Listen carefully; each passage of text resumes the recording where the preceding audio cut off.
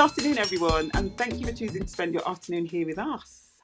For those who don't know, I'm Patricia Ogunfaber, and I do a podcast show to help people maximise property values.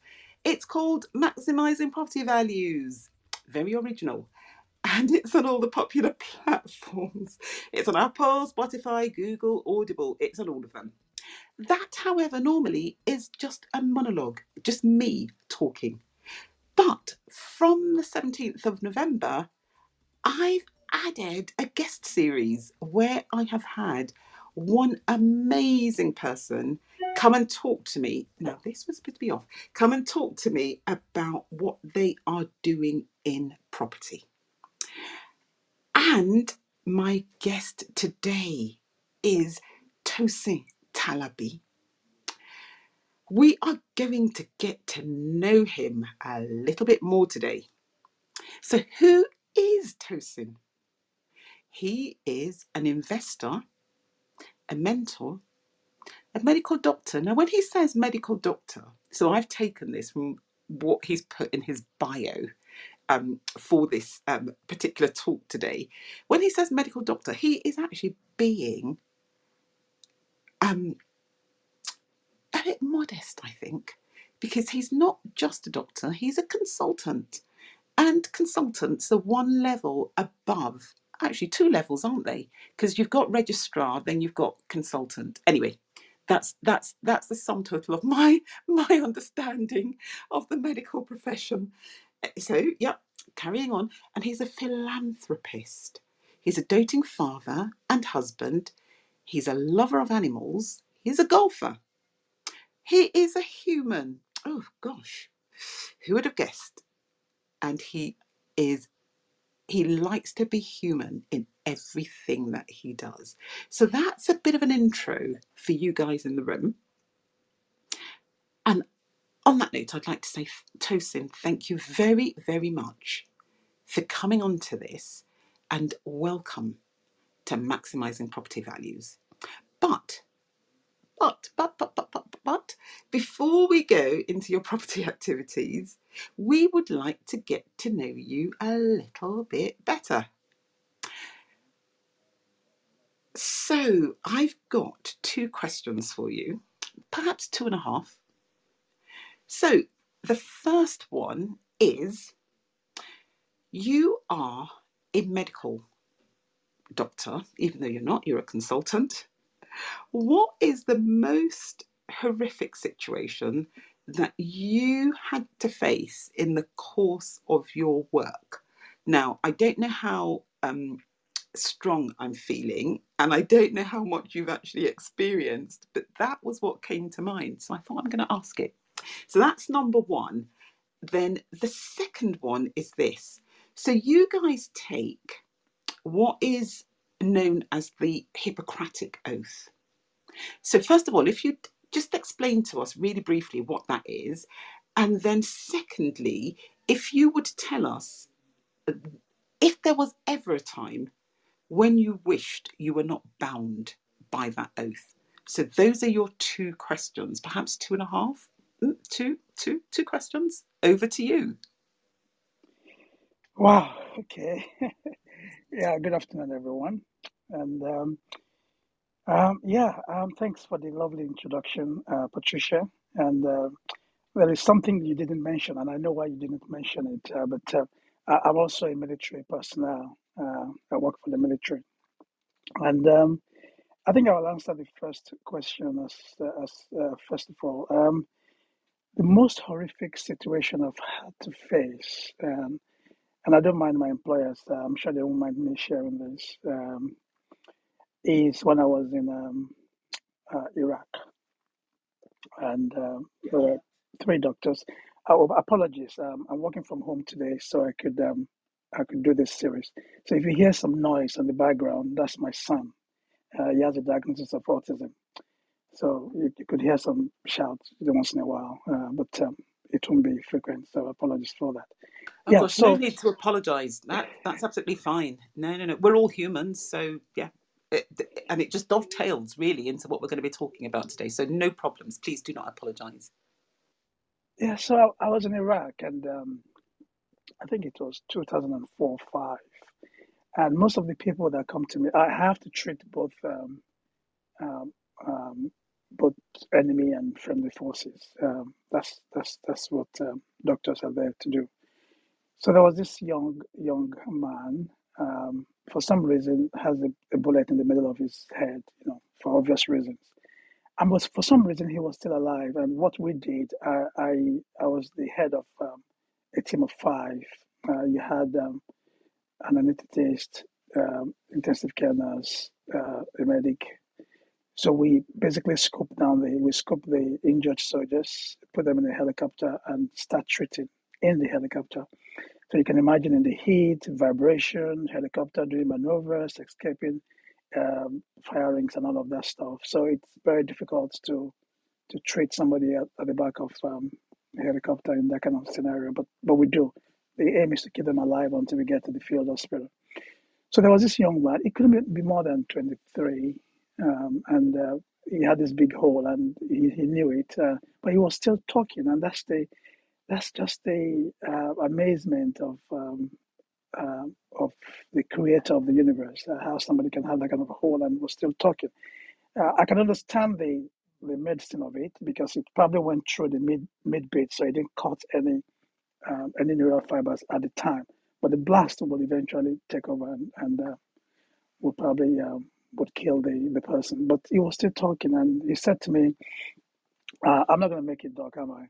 And I couldn't lie, but I couldn't tell him you're not going to make it. I just said, "Look, let's just get you sorted out." And he gave me a piece of paper, and he gave it to me and asked me to give to his girlfriend and daughter. And I found that very difficult. It was very horrific because we lost him before we got to the hospital. And I, later in the day, I reflected on that, and I thought this very handsome, 6 foot, young man, a very handsome guy, and I thought, this was very difficult for me. That was the first time actually I had experienced anything like that. I experienced further things like that afterwards, but that was the very first time, and it took me a while to recover psychologically. But I didn't have time to recover because the next day we had to go again. But I remember that as if it was yesterday, because I had to do what he asked me to do and meet his family and all of that. It was quite difficult. Yeah, that was the most horrific thing I've had to do. Wow, yeah, that sounds horrible, doesn't it? Especially if he Yeah. was talking and was anticipating that he wasn't going to make it, and then he's leaving his last message to his loved ones. Yeah, I can well imagine that. Do you know what?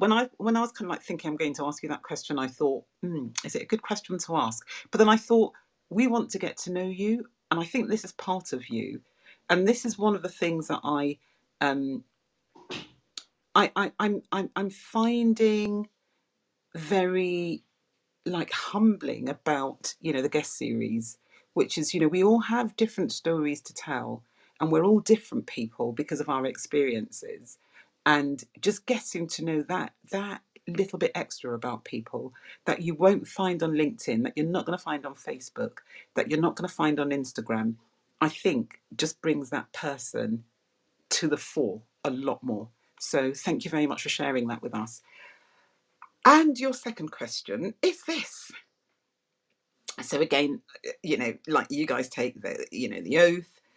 When was so if you can share with us a time when you wished you were not bound by that oath, so you did not want to treat that person, you actually wished they were going to die, you probably actually wished you had a gun so you could actually shoot them dead, but um what have you ever been in that situation before? And if you have, can you just walk us through it and how you actually resolved that internal conflict, if there was a conflict at all? Oh, sorry, I was talking to myself. I keep doing this. Um, right. I don't think I've ever faced that scenario where I wish somebody dead. I think the good thing about medical school, you spend 6, 7 years in medical school. They kind of, if I may use the word, brainwash you, and you are you are engineered to. Well, most people, not all. You're generally engineered to want to save, to want to treat the ill, to want to share knowledge, and that's part of the Hippocratic Oath, by the way. You're engineered, and over the years, it just becomes part of you. And then when you do your postgraduate training as well, your residency, that is reinforced in your specialty. And I don't think I've come to a situation where, um, I wouldn't want to help. I wouldn't want to trade, even if I think the person could harm me, like, in the war front, for example. As long as I've made myself safe and I still want to help. And I think it's with that. It's like that with most doctors. Not all doctors I might have, and that's why in my bio I put being human. It's not everyone that has that being human. We're all human beings, and to be honest, if you put the human touch to most things that we do, and just be human, it's actually easier to be kind than to be nasty. And you actually expend less energy being kind compared to being nasty. And the more people realize this in anything they do, medicine, properties, in all walks of life, um, the better for humanity. And so, in terms of the Hippocratic Oath, we are obliged to share knowledge, to treat the sick, to conduct ourselves properly. And I think over several years, we're engineered to be like that, generally speaking. So, the only time I might add, if I know somebody is suffering, really suffering, and they were going to die anyway, but I still don't wish them dead. What I would do is to alleviate the suffering, maybe with painkillers and just make them comfortable with music and good painkillers so they don't suffer. But I find it difficult to wish anybody dead. Well, thank you. That yeah, you really are true to your bio. And for people in the room, if you want to listen to this after today, it's going to be on Clubhouse. It'll be under my profile, it'll be under Tosin's profile, and it will be under the club's profile, which is maximizing property pound pound pound, only because I ran out of characters and could not write values. And if you tap on the link which is above our heads, you will be able to see hopefully your favorite listening app, and then you can just tap on that and you can subscribe to this. So anytime a podcast is released, you will get notified. So that is where we are, and this podcast will be released in a week's time. So next week, Wednesday, this will be coming out. And that leads us now to your property activities. Now, can you please just tell us? So, you're a consultant, so you're a medical consultant, and you work in the army or for the army, and you are also a property person. How do you marry them together? How do you make them work? What is the key? What is the magic ingredient? Thanks again, Patricia. We really get upset when people say we are army. Uh, I work for the RAF, and because we all wear combat sometimes when we're out and about for convenience. People just assume that Navy, Army, and Navy Air Force are all Army. Oh, Um, I'm so um, sorry. I thought you said army. no, I am Sorry. RAF. We are the gentlemen of the forces. Um, Anyway, there is the not upset as in angry. I was just joking, by the way. There is this saying that says that it's just a joke, really. That says that the army are men trying to be gentlemen, and the navy are gentlemen just being themselves, and the RAF are gentlemen trying to be neither. So it's just something we say amongst each other that we are the elite. We are the junior services. The Navy is the senior service, but we are the gentlemen of the forces.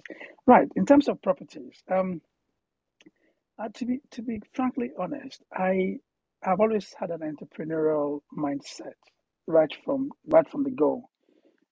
In Nigeria, when I finished medical school, you wouldn't believe it. You do your housemanship, which is a year once you finish, and then you do your national youth service. And just as I was finishing my national youth service, I bought But I always knew that I was not somebody that would depend on salaries. I always knew that. I finished medical school at 23. I was a doctor at 23. So I always knew that I would not depend on salaries. I just didn't know what I would do. And so after youth service, I bought a Danfo, which is like a bus. I don't know how to explain it, but like a bus, a Volkswagen bus, and put it in transport because I knew it could deliver me money every day. I also knew that there were high risks at the time because it could break down, the driver could tell you stories and blah blah blah. But then it did quite well, and I thought, okay, I don't need this money. I earned well I still stayed.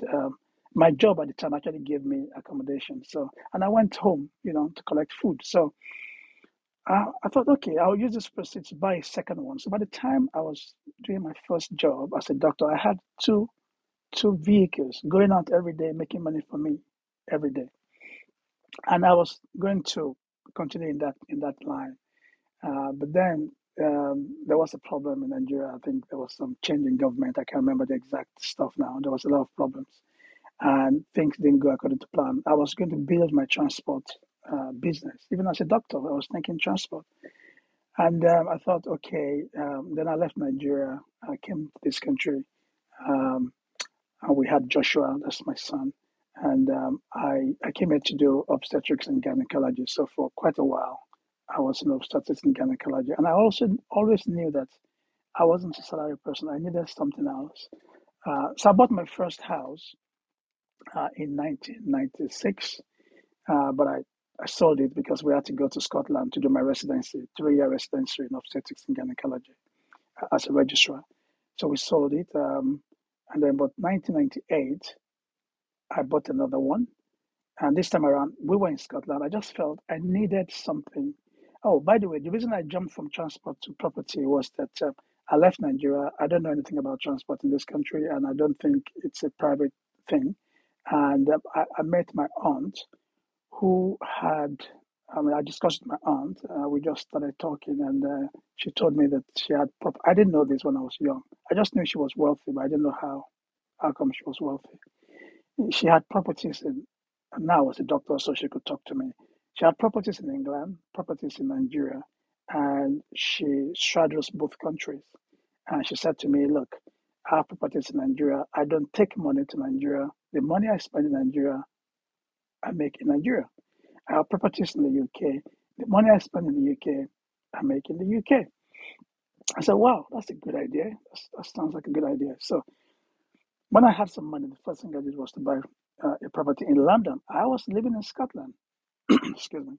I bought a property in London, and uh, looking back now, that person must have been a deal packager because at the time I didn't know what the deal packager was because he just said to me, "Look, there's this property.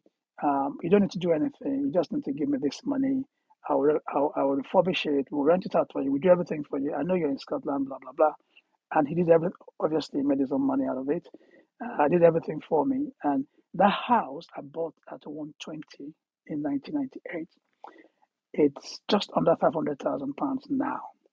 That house has fetched me maybe four other houses and a few rental units in Nigeria. I don't want to say numbers, but it just shows you the power of one house. Because at the time, I didn't realize, I didn't know what an interest on the mortgage was. So it was a repayment mortgage.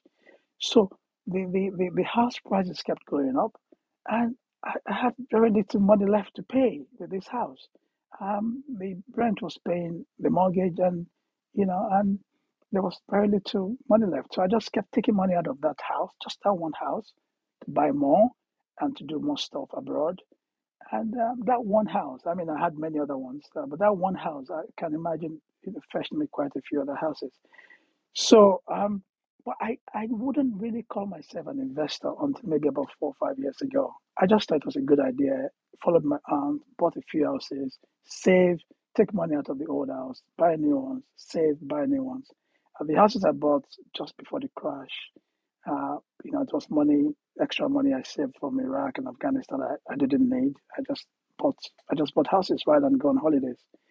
Um, but when I went to um, uh, a meet, a property meet, progressive properties actually, like a tester session. And I thought, what is all these creative ideas? And that was 2016. And they were talking about assisted sale. They were talking about exchange with delayed completion, purchase this. What is all of this? I didn't know any of this, to be honest. HMO, I didn't know any of this. And I thought, wow, I've been doing it the wrong way. I had a bit more education. And I said, okay, this is interesting. I now started to use those strategies. I didn't do anything for 2 years. That's another thing. I didn't do anything for 2 years. I was too busy doing other stuff. But 2018, I started, big time. And I can tell you now that between 18 and now, just 4 years, just for 4 years, I've bought more houses than I bought the previous 15, 20 years. And I just shows you the power of creative financing. I've brought in JV partners. I've brought in all kinds of creative ways to buy properties. And yeah, so that's my property journey in a nutshell. Wow, that is that is actually very inspiring. So thank you very much for sharing that with us. So 1998, so that was what, 24, 25 years ago. £120,000 to numerous houses now. And in the last 4 years, you just went to town. You just went absolutely kind of like crazy on the properties and bought more during those 4 years than you did in the previous 20. That is just amazing. Where would you say your your favorite investment area is? So the first one that you bought when you were in Scotland was in London, but now where would you say is your favorite investment area? Yeah, I've got a few in London because, like I said, I didn't know what I was doing at the time. I've got in Hampshire as well, but most of my properties now are in Lincolnshire. It took me a while. I wanted a gold mine area, if you like. I wanted a place where I could just start to buy properties. I wanted to follow uh, uh, Mark Omar Robmo's kind of, you know, um, model where you have a town, sizable enough to acquire hundreds of properties. And I chose Leicester. This is very interesting. I chose Leicester. I looked at the demographics and I lost money. And I chose Leicester for many reasons. The demographics, it was big enough. There was good train line to London. And I knew that as a military person, I would be moving around, but I knew I would settle in Buckinghamshire. So there were many good reasons why I chose Leicester. I did my research, but I lost money. And I was just, I can't be spiritual. I can't reflect and meditate and pray. And I just reflected on this and I thought, okay, right now you're in Lincolnshire. You work in Lincolnshire. They're going to be there for the next couple of years. Why don't you look around here? And then I started looking around here and I thought, oh, this is interesting. So I chose three towns where I invest: Grantham, Sleaford, and Newark. And I learned a lot about these areas. I learned a lot about the council, the local authorities, and just started investing in this area. And then I met a few agents. A few of the agents now know me, and some of them actually call me first. They told him, look, would you like this? It's going on the market tomorrow or next tomorrow. Sometimes I say, yep, I'll have that. Sometimes I'll say, oh, my friend will have that. So it's good. Oh, by the way, every Christmas, I have, wine, biscuits, chocolates. I take to my estate agents. It's just something I do. It's just being human. And like I said, if you're kind to people, they will be kind to you. I've got so many deals that never reached the market. And I'll share one with you if Patricia allows me at some point during this Oh, guest series. lovely. Um, Love. It's what we so, love. uh, actually, I can just go into that now. It's my latest acquisition. It's a multi-unit free block. And I like problem properties. People shy away from them, but over the years, I set the right move on Zoopla to alert me of properties who have been in the market for quite a while in my area. And I saw this one that has been in the market. It was on the market for like 3 years ago, then pulled out. It didn't sell. And I noticed it just came back on the market. And I give all my properties to one agent. So I'm, very, very familiar with them. And then the letting lady told me, I said, look, there's this property that's on the market. I know the owner. I think they will accept any offer. I said, are you sure? I said, yeah, just put in an offer. They will accept. The man lives in Isle of Man. He's a rich man. He doesn't need this. He's retiring. Just give me all the lowdown. Now, this is a lady in the letting section. She's not even in the sales section. Okay? All about relationships. She gave me all the lowdown. And I said, okay, I'll have a look at it. And I had a look at it. Grade 2 listed, been on the market for quite a while. It's generating over £18,000. Why is it not selling? Something is not quite. So I went back to her. I said, look, why is it not selling? And she said, oh, it's going to be cash. I said, well, why does it have to be cash? Oh, the next property is a Chinese restaurant. So okay, so why should that matter? I don't know. So I went to my broker and I said, look, again, I've got a party. It's good to have all these people that you can just call. And I went to my broker and I said, look, what is this about Chinese restaurant next to a property that is yielding so well and nobody's buying it? What's going on? Oh, he said, oh yeah, fire risk, and that a few lenders don't like, any kitchen next door because of fire risk. So it has to be a specialist lending. I said, okay, here is the situation. Can we get um, lending on this? I don't want to tie down £200,000 on a property. That's not the way I operate. I like to use other people's money if I can. Other institutions' money, not necessarily people. I like, to use creative financing. He said, yeah, we can get specialist lending for this. We will do what is called, we'll do a bridging to long term. And there are specialist providers that can do that. I said, okay, fine. What do I need to do? He said, oh, but we're looking at 30% deposits. I said, okay, fine. I need to be sure I can get lending. So he went around and he got lending. I said, okay, good. So I went to this the agent and I said, look, I can see, that this was in the market 3 years ago. It's just come back on the market, so you've not sold it for 3 years. You want cash only, and that look, they're not going to sell this for 198,000.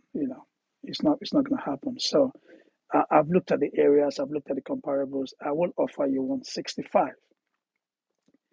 And meanwhile, I had the inside story from the other lady that told me just make an offer. I would offer 165, and they came back and said no. They wanted something more, so I left it. And they came back to me and said, "Oh, the vendor wants to know whether you have cash." I said, "Okay, I don't have cash, but I can get lending, so in a cash manner." I said, okay. Then they went back again, and then they came back to me again, and then things had changed. Then COVID had set in, a lot of stuff had changed at the time, and I looked at it again, and I said, "I'm sorry. I know I did say 165, but I've looked at it again. Things have changed drastically. I really want this property, but it's great to list it. I've got to get consent, and my numbers are just not going to work." I was very honest about it. I looked at the numbers. They're just not going to work at that price. And she said, "Okay, how much would you offer?" I said, "Look, I will offer 152." So if I'm going to buy it cash, then you need to give me considerable consideration. So we are from 198 now to 152. And so I went to see it, and I made the offer, and I said, "Look, it's subject to structural survey because it's an old building, it's grade 2 listed. I wanted to be sure." So I did a structural survey that cost me £2,000. And I thought about it, and I said, "Why am I spending this kind of money?" I said, "Well, I've already brought it from 165 to 152, so I guess spending £2,000 just to be sure, and would be worth it." But again, from experience, I know that if things are really wrong with this property, I can use, and they are rectifiable, remediable. I can still use this survey to get more money off. I don't want to go on for too long, but quite a long story short, we did a structural survey. It cost me £2,000. All during COVID, we're looking at, I think, August last year, September. It was quite difficult, October. And The structural survey came. A few buildings were meant to be replaced. Some things were meant to be done, here and there. Um, but you know how the structural surveys come out? There were like 20 something list of things to do. It looked bad. But when I actually read it, it wasn't really as bad as it looked. I sent it to a couple of my builder friends and I said, actually, we can fix this, with 5K or something like that. So I went back to the agent. I said, look, Sarah, I'm so sorry. I know we've agreed 152, but here's the structural survey. I've got to do a lot of work here. I didn't tell her how much. I just said, I've got to do a lot of work here. Here's the structural survey. You have a look at it yourself. Um, take it to the owner. And the owner came back and said, I'm just tired of this property. How much do you want to buy it for? I said, 142. Okay, just get on with it. So I can't believe this. so just get on with it. Bought the house for 142. And so we got the lending. We completed, I believe, just before Christmas, and it's one of those specialist lending from Bridging. After 6 months, we go on to long-term mortgage. I'm going to do some work to it. Cost me £20,000, and the lender, the short-term lender, has given me a GDV after doing that work of £200,000. So. Uh, I'm going to pull out a lot of my money, and I think I spent about 30%. Maybe about £40,000 or so. 30% of the purchase cost plus broker fees and all of those fees. I think I spent just under £40,000. And guess what? For that property, and it's fetching me as we speak just over £18,000. So we're looking at about, £18,000. I spent under £40,000. So do the mathematics. We're looking at over 20% ROCE. I've not done the mathematics, but let's say I spent 40K. It's yielding me 18K. So we're looking at, over 20% ROCE. Now, but the good thing about this deal for me uh, is that it was a problem property. If you look at it, you can always, find a solution. It's about finding solutions, adding value, and maximizing the property. Oh, and by the way, the money I spent on that property was not my savings. Okay, now this will surprise some of you, but maybe not all of you. I have very good credit, and that's why having a job actually can be helpful sometimes. I have very good credit. And I've got Barclay cards, MBNA writing me all the time. Come and take £20,000 for 2.5%, 0% interest, 2.5% handling charge, blah, blah, blah, blah, blah. And I used two of those credit cards to pay for this property. Now, yes, you pay 2.5% upfront, so over 18 months. So, and then it will go back to its normal standard variable rate. Now, if you're very disciplined, you make sure you pay all that money back within that 18 months. So I've borrowed money at 2.5% for 18 months to buy a property that is yielding me over 20% ROC. That is creative financing, ladies and gentlemen. Oh my goodness, thank you. Do you know, I hate figures, and you have put me through hell because as soon as you started, I was working out the figures. Okay, you've had that much reduction. Then you'd say, oh, and then this happened, and then I got it down to that. And I'd have to go back and rework those figures. But in the end, you got, well, according to my figures, which may or may not be correct, 28.28% off the asking price. That is commendable. Well done. Well done. That is just really, really good. And and also you're a very good negotiator because lots of people would have given up and thought, oh no, I'm going to be too embarrassed. I can't do this. I can't go back to them. I can't do this. I can't do that. And also, I think what just again, for people who are going to be listening to this, this is the situation you want to be in when you're not a motivated buyer because it doesn't really matter to you. You've made the offer, and you just you sit back, and now you've got this. Well, If it's a grade 2 listed building, it's likely to be gorgeous and you've got it and you're making money from it. Oh, honestly, amazing, amazing, amazing, amazing, amazing, amazing. Wow. Now, sorry for people in the room. I haven't been able to pin up like Tosin's links for some reason. I don't know if any of you saw my earlier attempt. It just did not work. So you're back to maximizing property values, which if you tap on, at least you will be able to see your favorite listening app, and then you can subscribe to this, and then you will get notified when a podcast is released. Wow.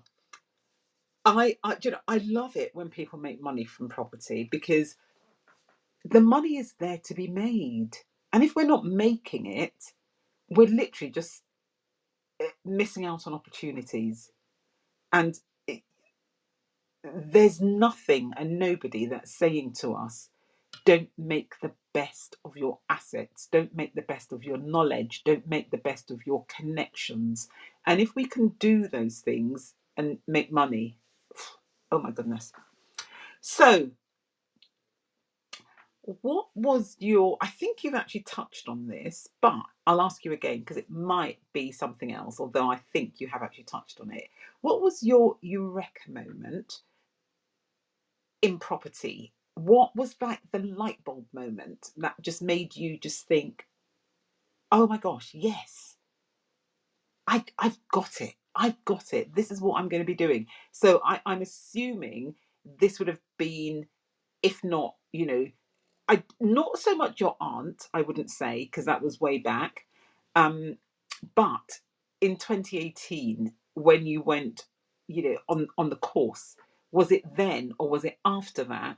Or, how did it happen? When did like the penny drop and you just say, oh yes, this is not something that I want to be doing maybe like, one every other year or one every decade. This is something that I want to really put my effort and my passion into. Yeah, well, thanks again, Patricia. Oh, like my aunt did it, she was a businesswoman, so she would save money by, just buy rather than, yeah. So, I mean, I've surpassed her now in terms of numbers, and she's very proud of me actually. When I told her that she was my inspiration, but actually, the eureka moment was in 2016. Even though I wasted 2 years, didn't do anything about it. I went to Progressive's property, and a lady called Anne Hultin stepped up and says, "Oh, I'm a dentist, and I've got 50 properties, and I've got this." I said, "Wow, how, how do you get? How did that happen?" Because being a doctor is very busy. Being a consultant, I'm also a trainer. I train doctors, and it's so busy. My life is busy, and how can she do? So she caught my attention. How on earth are you going to be a dentist? Your husband is a GP. How do you do this?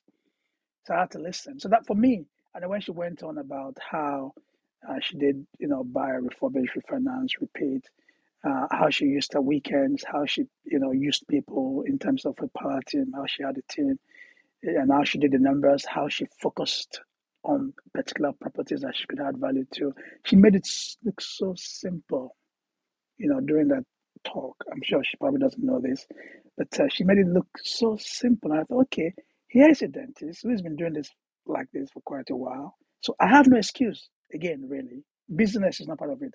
Learn how to do this creative stuff and get on with it. And then I listened to her a couple more times, but late 17, I just said, right, I'm going to start now. And 18, I started. And then at 19, COVID. During COVID, during COVID, I think we bought about 4 or 5 properties during COVID. So you can always look for excuses. I mean, there's some properties we bought we didn't even see. It was the agent going there doing a WhatsApp video. I'm going to make an offer for one that they've just sent me. Oh, by the way, I use the Viewbar. I'm not advertising for Viewbar. I don't even know who they are, but I found them useful. I use Viewbar, and so there's no excuse anymore. So that was for me eureka moment. That okay, here's a dentist who has done it. I have no excuse, man. Just use your lunch break like I'm doing now. Um, use your leave, use your weekends, and have a team. Have a team that you can pay to go and do viewings for you, and do stuff for you. Just kind of leverage on other people's skills and pay for service. And so that's how I've adopted my business. I pay for services. I I leverage on other people's skills and time, um, and um, and I use my time judiciously. Wow. Oh, and Anne is such a lovely person as well. She is quite inspirational. And when she talks about, what she does and how she does it, well, she's up in Derby, isn't she? Really, Yes, really yes. lovely lady. Yeah, yeah. Oh, okay, great stuff. Now, I know that you also like to help people because we cannot finish this podcast without you being able to tell people what you can do for them, which I know you enjoy doing and you love doing. So, if you'd like to tell people how you might be able to help them with their journeys, along their journeys, with what they're doing in property, that will be great because it will be straight from the horse's mouth, not from my mouth. Yeah, thank you again, Patricia. I've come to a stage in my life now where I consider myself blessed. You know, life has been good to me, and I'm in a good place. Um, I give myself a why. Why? Why do I need to make more money? I'm already comfortable, and the why was that I want to be able to, when I leave the military, to help people without missing my income. I earn very well as a doctor, as a consultant. I don't want to miss that income. So my why was that I want to replace my income before I leave the military in 3 years' time. Now I've achieved that, and so I'm going to look for another why. Now, why I want to be able to help people without thinking about everyday expenses. Um, it's that phase of my life now where I want to give back. I want to leave a legacy. So, um, if you're just starting out in properties and um,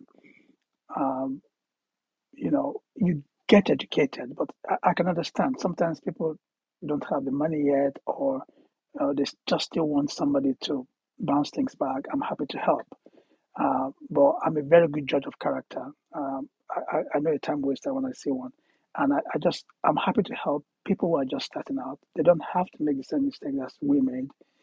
That's where my philanthropy comes in. I'm happy to be a blessing to people, to give back to society. I'm actually helping a few people now, who are starting on their journey. There's a young man who is doing a rent to HMO that I've helped. I've told what to do and pointed them in the right direction. So yeah, I'm happy to help people who are just starting out and people who are, you know, um, experienced, who want collaboration. Um, I think outside the box. If you're looking at a deal and you're not quite sure if they stack or how you can finance it, I'm happy to talk through with you. I'm happy to collaborate. I'm not a believer of I must have my own thing.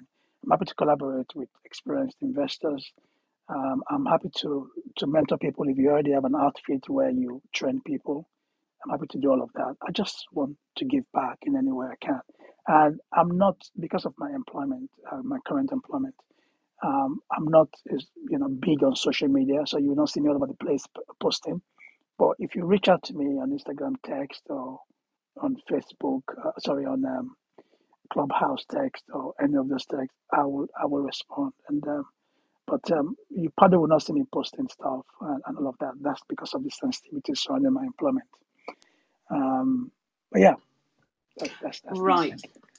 Great stuff. So, people, please tap on Tosin's head to get you to his profile on Clubhouse, and just follow him so that you can, and then reach out to him, via the back channel messaging facility, if you'd like to get in touch.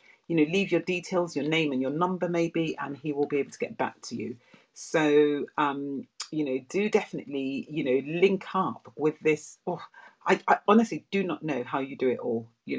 Being a consultant, being in the military, being a property developer, being a being, being a devout family person, and being a human being at the same time. All of it. Yeah. Oh no, honestly, amazing, amazing, amazing. Thank you very, very, very much for sharing all of that with us.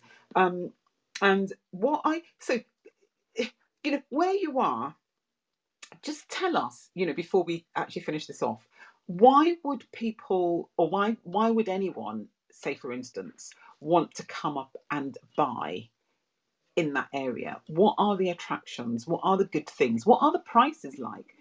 How much is an average house? What is an average house? An average house, I guess, what, a three-bedroom house? How much is a two-bedroom house, roughly? How much is a flat, a one bed, a two bed? People might be interested, and you would be a contact there as well. So please tell us. Yeah, I chose this area because even though it's very far away from London, there is a main line station that goes through Grantham and Newark, and you can be in central London within 1 hour 20 minutes. So, and my my uh, my first tenants, a few of my first tenants were actually train drivers who couldn't afford London, but they get free ticket on the train. So, and they can be anywhere between London and Scotland. So the main line train station is a big one. Excuse me. And again, it's historical, but Margaret Thatcher was an MP, so um, was not MP, was brought up in Grantham. So I thought, okay, that's a nice historical one. I think she was MP for Barnet, but she was brought up in Grantham. Um, and then the other reason is that the house prices, except if it's a multi-unit or a multi-unit free block, I try to get to go below 125 if I can, because of the council tax. I mean, I still buy above 125 if the deal is right, but generally below 125. And there are very few places in the country now where you can get properties. You have to go really up north. Um, and this is Midlands, really, where you can get property for that kind of value. You can still get properties here for 125, 130, 120. Vanilla buy to let 110. I got one for during COVID for 80. Spent 15K on it and refinanced for 130K. So put out almost all the money for me and the JV. So yeah, the house prices, um, the mainline station, and the fact that there are about three towns very close, within 15, 20 minutes from each other, which is Grantham, Sleaford, Newark. Sleaford is slightly a bit more expensive, but the rent is slightly higher as well. Yeah, and, and Lincoln is not too far off. So, and Lincoln has two universities. So it's a nice area to nice areas for the price, for the rental market. I mean, I hardly have any void. I can't remember the last time I had void in this area at all. Um, so yeah, those are the reasons. I was literally going to ask you about that, about how easy it is to get tenants, and also what the typical yield might be. So you hardly have any voids. That's answered that. So that means that there's a healthy demand for accommodation, I would have thought. But what about yields? How is that working out? Yeah, yield is okay. I think it's about 6, 7%. So it's okay. I go with ROC, return on capital employed generally, and I don't do deals that are less than 10% in terms of return on capital employed. But in terms of yield, I think 6, 7% in this area. Again, the good thing about this area also is, a warning. Um, it's probably, again, the reason why I like this area as well is this. If you go up north, you get good returns for the money you put into the property. But in most areas, you don't get any appreciation at all. If you stay in London, you get, if you don't know what you're doing, maximizing properties like Patricia does, you don't get much for your money. But you get appreciation. I know it has stalled now, but that would change. The good thing about this area, the Midlands generally, Birmingham, I'm not in Birmingham, but the Midlands, Birmingham is West Midlands, I'm in the East Midlands area. The good thing about this area is that you get a bit of both worlds. The appreciation is not great. It's not great at all. But it does go up. One of the houses we just remortgaged recently, I bought for 100K just over 2 years ago. TMW has revalued at 125, so that's not bad. But that could just be a reflection of the crazy prices we've had in the last 12 months or so. But that's the kind of appreciation I'm talking about. But you get a bit of appreciation, and your rent is always good. You can get it. You can rent for £500, £600 for a £110,000 property. That's very good. Um, but the appreciation is not great. So that's the thing about this area. Well, it's still, well, you still made, okay, fine, it's over 2 years, but if you're not looking to sell, if you're not looking to flip, 25% of what you paid for the property, that's not too bad, is it? Especially on a consultant's salary. I knew you were going to sneak that in at some point. Yeah, yeah. And the other thing also, a few of my colleagues have private practice where they do private consultation in private hospitals, but I've purposely declined to do that because again, my why is that I want to be in a place where I don't have to trade my time for money. I can do it now because this is my profession. Now, and it has worked out for me because I'm making similar, if not more, than my colleagues who have private practices, and they still have to. And I'm tax efficient more than them because they still have to trade their time for money. Um, in properties, you front load the time that you put in, and you just sit back and enjoy the money. So I purposely do not have a private practice. I've been in medicine for over 30 years, and I think it's okay if when I leave medicine, I can just go into properties. I'll always be a doctor, and I'll probably do a couple of days um, a week or something like that. But my passion, my heart now is in properties um, because it frees me up to do the things I really enjoy, which is helping people. Whoa, whoa, whoa, whoa. Now, do you know what? I nearly forgot to ask you this. So, when I was introducing you last week, I said next week we've got Mr. Now, can you just tell us why you doctors are so snobbish? So when you start out, you're really happy to be called doctor, and then as soon as you become a consultant, you're no longer a doctor, you're a mister. That's if you're male, obviously. What's the reasoning behind this? Well, actually, is the surgeons. When I was in obstetrics and gynecology, yeah, as a surgeon, yes, I would be called Mister, but I've left that specialty now. So I'm actually still a doctor because I'm no longer a surgeon. I've dropped that bit of work. But if you are a surgeon, a consultant surgeon, um, it's Mister. It's a traditional thing because sometimes most of the surgeons go on to become professors if they're into academia, but not all. I actually don't know the origin of it, but in the past, surgeons are very they are alpha male. In the past, things have changed. Things have changed over the last couple of decades or 3 decades. When I was in medical school, a surgeon is like a god. Enters the theater, enters the ward, and just orders everybody around and talks to everybody. And but all that is no that has changed now. You won't get away with that anymore.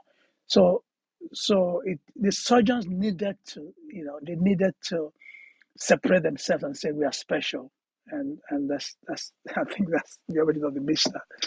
But Okay, yeah, it's I surgeons.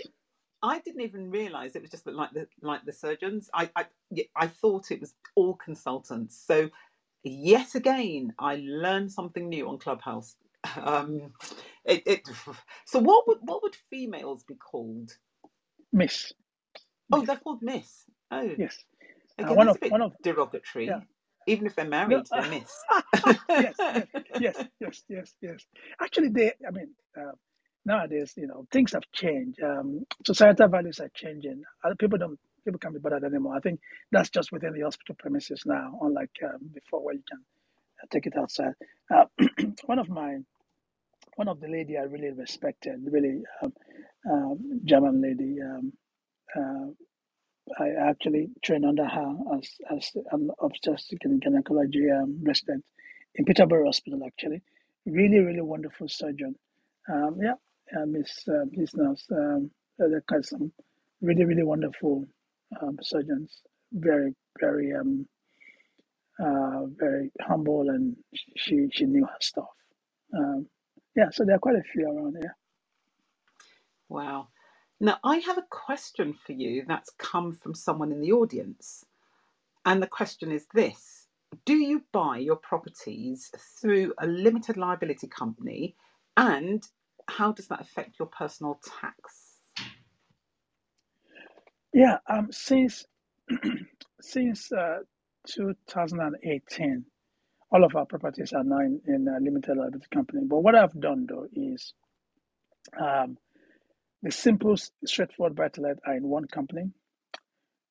HMOs are in one company. HMOs and commercial properties are in one company. And I'm looking to go, when I finish with the military, I'm looking to go into service accommodation, and that will be in another company. And there are reasons for that. Um, I've I've kept, because if you don't have more than seven properties under your name, there's just no point um, transferring them to. I've done the sums. For me, it didn't work for me, so I've left those ones under my name, in my name, and I've got an accountant for that that sorts all that out. Um, it's not as tax efficient as those ones in the company, but it's still okay. Um, so yes, personally, moving forward, I think people should buy in limited liability company. It just has more tax efficiency. And but what I must warn you though, so that you don't make the same mistakes some of us made, if if you're thinking ahead, if you know for sure, most people don't know, but if you know for sure that you're going to build an empire, you want 50 properties, 100 properties, if you know for sure, it's better to spend a bit of money and get the structure of your company right now. Don't just go online, pay your £12 and register the company, which you can do.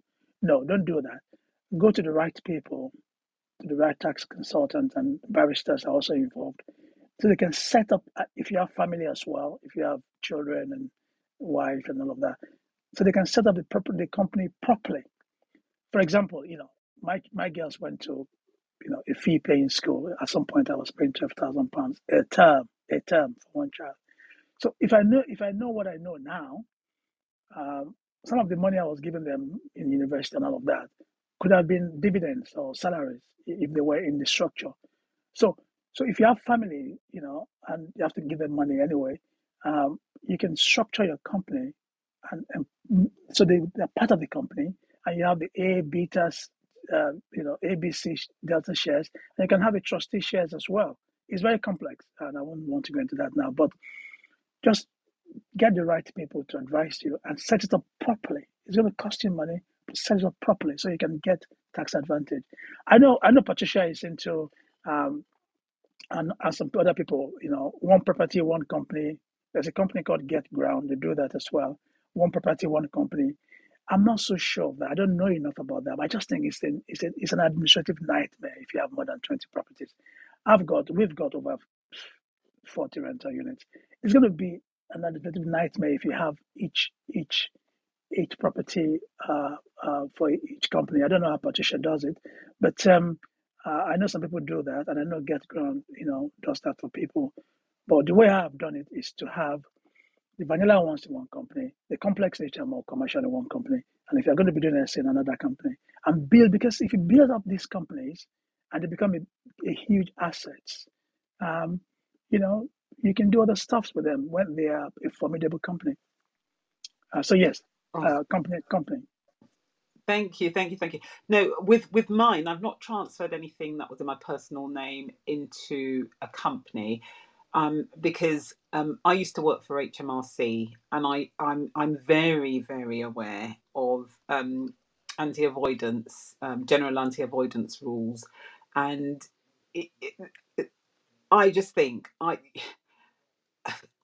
I suspect that there will be a lot of no, I don't know, but I wasn't prepared to do that myself.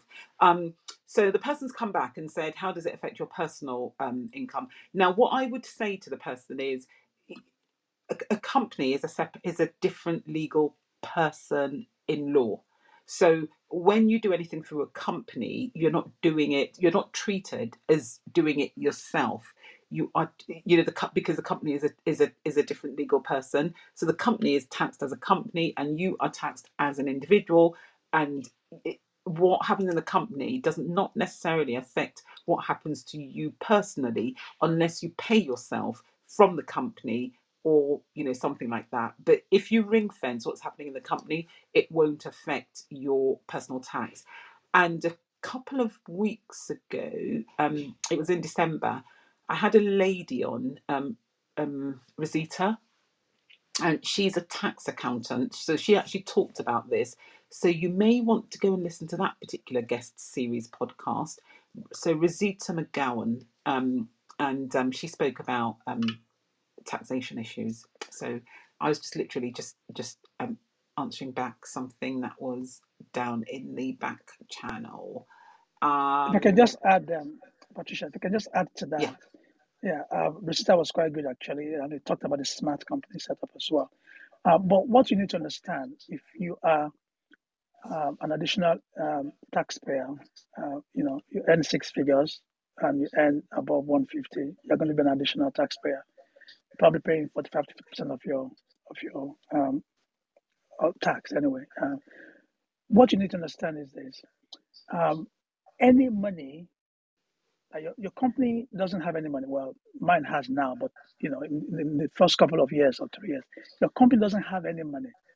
So any money you're using to buy houses for the company are directors' loans. Okay. So let's say, for example, I loan my company, Tosin Talabi loans my company limited £30,000 to buy a property.